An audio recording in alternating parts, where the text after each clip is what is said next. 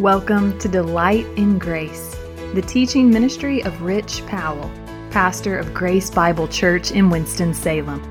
In Revelation 5:6, John saw that in the midst of the throne of God stood a lamb, as though it had been slain. That lamb is Jesus. He went to the cross so he could bring us with him into the presence of God. Even now, Jesus, our high priest, stands in the presence of the Father and speaks on our behalf, having already taken the punishment of our every sin. In today's message, Pastor Rich pulls from Hebrews 8:1-5 and Hebrews 9:1-11 to show the beautiful duty Christ performs on our behalf, interceding for us in the presence of God. Let's listen in. This is the second segment of a message titled, He Intercedes in the Presence of God. It was first preached on August 26th, 2012. So in the Old Testament, then, you have contrast of the absolute holiness and perfection of God with the sinfulness of man and the necessary separation. We all know what it's like to have a nice, clean, sparkling kitchen floor, right? And that's the job that comes on Saturday, right? So you have a sparkling, clean kitchen floor, and if you've got kids in the house, guess what? They walk in the house, they've got their shoes on, and they walk all over the floor. Don't walk on my floor! You know how that is, right? And so we have a rule in our house, you take your shoes off where? At the door. That way you're not going to track all that dirt in the house and get all over the nice, clean kitchen floor. I will not confess to being the best at that rule, but anyway, there it is. Now that's the point, all right? Because you don't want to get spots or dirt on the nice, sparkling, clean kitchen floor. There is a necessary separation. Take your shoes off. And so this is what is emphasized in the Old Testament. In the Old Testament, the emphasis is separation. God is holy. You and I are not. There is a necessary separation there. And the worship of God always reminded mankind of his sinfulness and his need for rescue. And it always reminded man that God was the one who would rescue man. But in the Old Testament, the emphasis was separation. And then you have, in chapter 9, verse 11, but Christ came as a high priest of the good things to come, with the greater and more perfect tabernacle, not made with hands, that is not of this creation. But Christ came as the way into the holiest of all. Christ came as a means for me to be ushered into the presence of God. And so in the Old Testament, the emphasis was separation, sinful man separated from holy God. Then Christ came, and in the New Testament, the emphasis is what? Reconciliation. To be brought back together. We can be brought back to God. As he says in chapter 9 and verse 8, the Holy Spirit indicating this, that the way into the holiest of all was not yet made manifest while the first tabernacle was still standing. So what you had then in the temple, what separated the holy place from the holiest of all was this big veil, this big, huge, heavy curtain, that only the high priest could go behind that curtain because sinful man was separated from holy God. When Christ died on the cross and he cried out, my God, why have you forsaken me? What happened in the temple? Torn from top to bottom. What does that mean? No more separation. No more separation. It's like God was saying, I'm all done with this. And so our interaction with God in Christ is emphasized with prepositions like with, to, in. And we are defined as being accepted in the Beloved. This comes down then to the main point, and this is what he's teaching. We have those very words in the beginning of chapter 8. Now this is the main point of the things we are saying. We have such a high priest who is seated at the right hand of the throne of the majesty in the heavens. A high priest. Now this is the main point. What does my high priest do? He intercedes for me in the presence of God. 3 things here: posture, place, and performance. Posture, what is his posture? He is seated. The fact that he is seated means his work is done. It is a posture of acceptance and authority. A posture of acceptance and authority. Where is he seated? What is his place?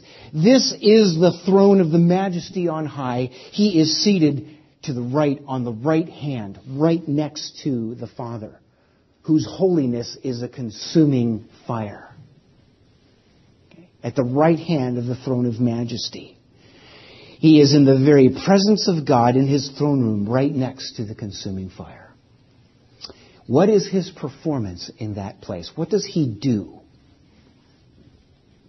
He is a minister of the sanctuary, always making intercession for me, as chapter 7, verse 25 says.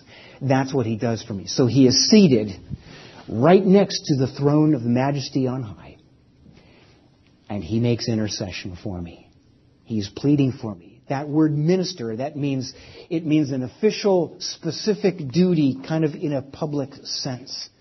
And so the fact that Jesus is seated right next to the throne of the consuming fire, his presence there says something. It makes a statement. That's what he's doing for me. What is that statement that he is making? And go through this line by line, because this is what I really want you to understand about what your high priest does for you and what my high priest does for me. His presence next to the Father says something very, very significant upon which you and I need to meditate. Remember that I said that my life is replete with things that are contrary to the character and purpose of God. I have news for you. So is yours. That's what Jesus died for. You see, that sin is what separates me from God, the one who made me for himself. There's no way I can go to God. There's no way I can have fellowship with him. There's no way I can find my satisfaction in him. The only place I'll ever find it. Unless Jesus does what he does right there next to the Father. But the problem is all that sin in my life. We can get down to specifics. There's one of them in a song that we sing, in the song, The Power of the Cross. Oh, to see the dawn. Every bitter thought, every evil deed. Okay? So now I am in Christ and I know that. And Christ is seated there as my high priest next to the Father who is a consuming fire. And they are caring for me. But they see Rich Powell and they see a bitter thought. Or put your name in there and they see a bitter thought. You've had a bitter thought from time to time, haven't you? Say, They're lying if you didn't, right? The Lord Jesus looks at the Father and he says, that bitter thought, you see that bitter thought? Father, your holiness would consume him for that. Your holiness would consume him for that. Is he right? Yeah, he's right. Do you know what? You have an adversary who wants you to stay right there. That's what he wants you to focus on. That all the things in your life that are contrary to the character and purpose of God, God ought to consume you for that. And therefore we live our Christianity with that thought. But enter the high priestly function of Christ. Jesus says, you see that bitter thought, Father? Your holiness would consume him for that. But that's on my account. That's on my account. Father, do you remember when you had to turn your back on me? It was for that. It was for that bitter thought. I did it for that. You did it for that. But now I'm seated next to you. And he's with me. That's what your high priest does. Now understand this. The fact that he is seated there next to the throne of majesty, the God whose holiness is a consuming fire. The very fact of His presence there says all that. It says all of that for you and me all the time. That's what your high priest does. The Apostle Paul affirms this in Ephesians chapter 2. What a profound statement this is. Ephesians chapter 2, verse 6. God raised us up together and made us sit together in the heavenly places in Christ Jesus. So where Christ is seated next to the throne of the Majesty on high, the God whose holiness is a consuming fire, where Christ is seated there, if I am in Christ, I'm there with Him. And that's why Jesus says, He's with me. Your high priest alone can usher you into the presence of God. Because He's the one that absorbed the blow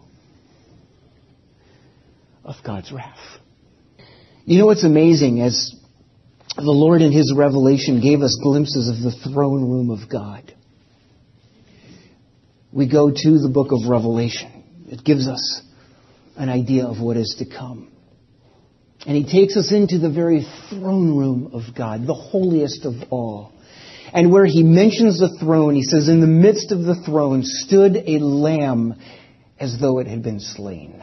Isn't that amazing? A lamb as though it had been slain, right there with the throne. The throne of God represents His sovereign authority and holiness. All things are by Him, all things are for Him. His is the only opinion that matters. We're so glad you've joined us for Delight in Grace, the teaching ministry of Rich Powell, pastor of Grace Bible Church in Winston-Salem. You can hear this message and others anytime by visiting our website, www.delightingrace.com. You can also check out Pastor Rich's book, 7 Words That Can Change Your Life, where he unpacks from God's Word the very purpose for which you were designed. 7 Words That Can Change Your Life is available wherever books are sold. As always, tune in to Delight in Grace, weekdays at 10 a.m.